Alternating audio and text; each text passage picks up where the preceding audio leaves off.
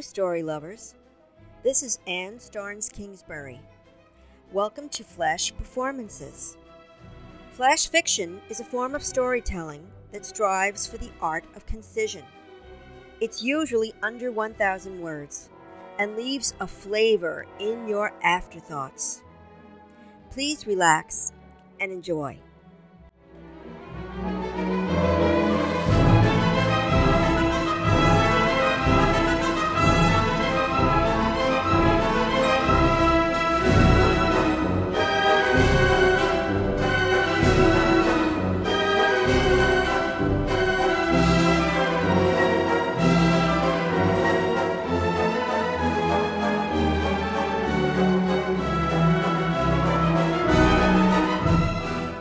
Suspension of belief.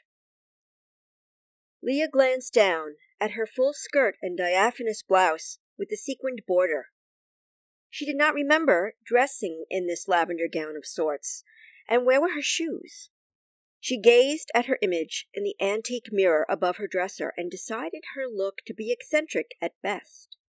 But there were venues accepting of outliers, like museums and historical societies. She had an appointment at 3 o'clock. Seeking Ghost, Impressionist.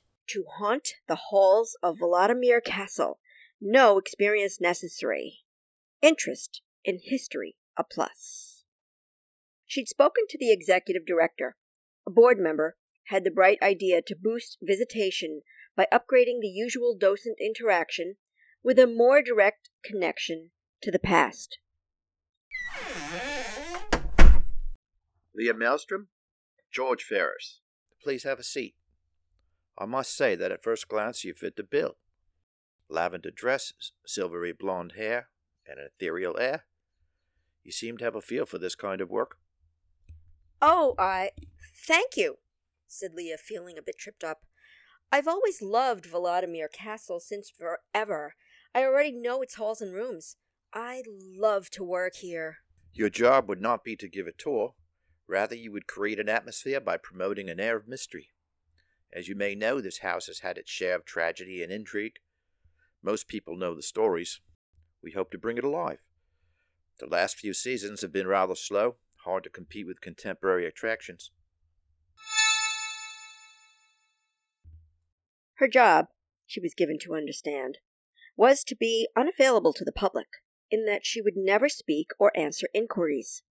She would strive to show herself sparingly, peering from windows, drifting across landings, exiting doorways. Visitors would spy her in mirrored reflection. Notice her hand brushing the door jamb. Just her sort of job, thought Leah, who knew herself to be a bit shy of strangers. A kind of theatrical fleeing was required. At home, settled in her bed, her lips curled into a tiny smile as she thought that she may actually frighten someone. Leah's first week in the castle sparked her creative spirit. She made a collection of classical instrumentals in a minor key that she played softly in the background. The scent of lavender and spice lingered in the rooms. A gossamer scarf draped on a sofa would be gone when guests passed through a sitting room again. Goblets would be drained of ruby wine. Candles would be alight or showing a last whiff of smoke. Personal effects would be left as if their owner would just return. Leah received rave reviews that her haunting methods were well received. The museum staff decided to expand tours to night hours when the ghost would excite the imagination of those more inclined to the macabre. One such tour had Leah disturbed. Her usual spectral touches were in place. As she passed through the castle on soft-soled feet with the ease afforded by ballroom dancing shoes, she noticed unexpected details. The French doors were open, wide, blowing the gossamer curtains wildly into the drawing room.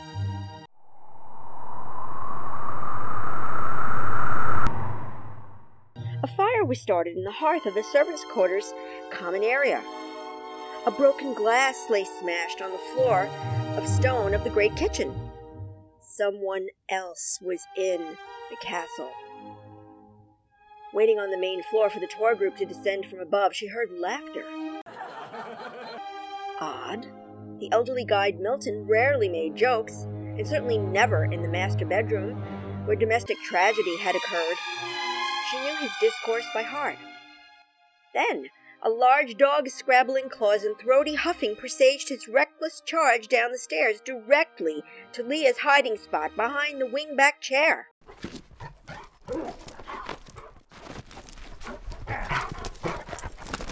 Raucous howls caused her to shrink to the ground. He exited through the French doors. Leah covered her mouth to stifle a shriek and dashed into the dining room. A bloody knife lay on the white damask tablecloth.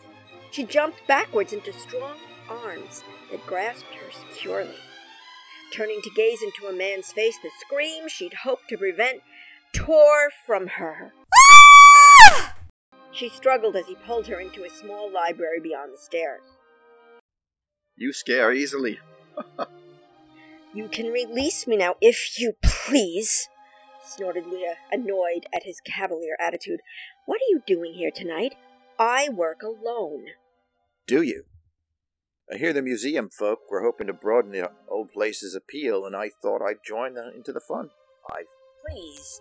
You think it's fun to stain the white linens and allow the weather into the house? And how did you ever get permission to let that enormous hound in here? That's my dog, Brutus. He almost gave me away.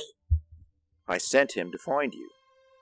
I've always thought the legacy of the castle would be better served if they had the nerve to be innovative like this.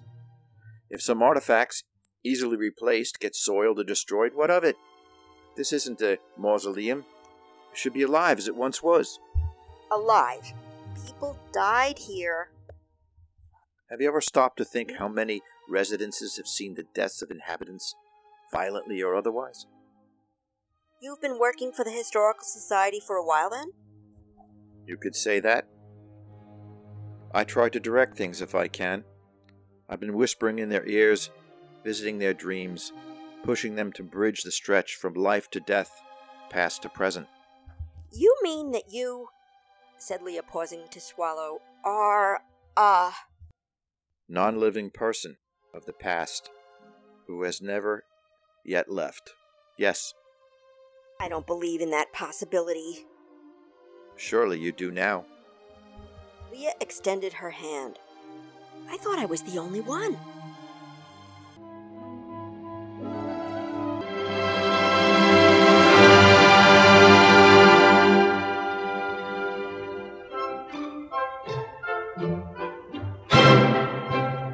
Thank you for listening. Special thanks to Scott Kingsbury for acting talents.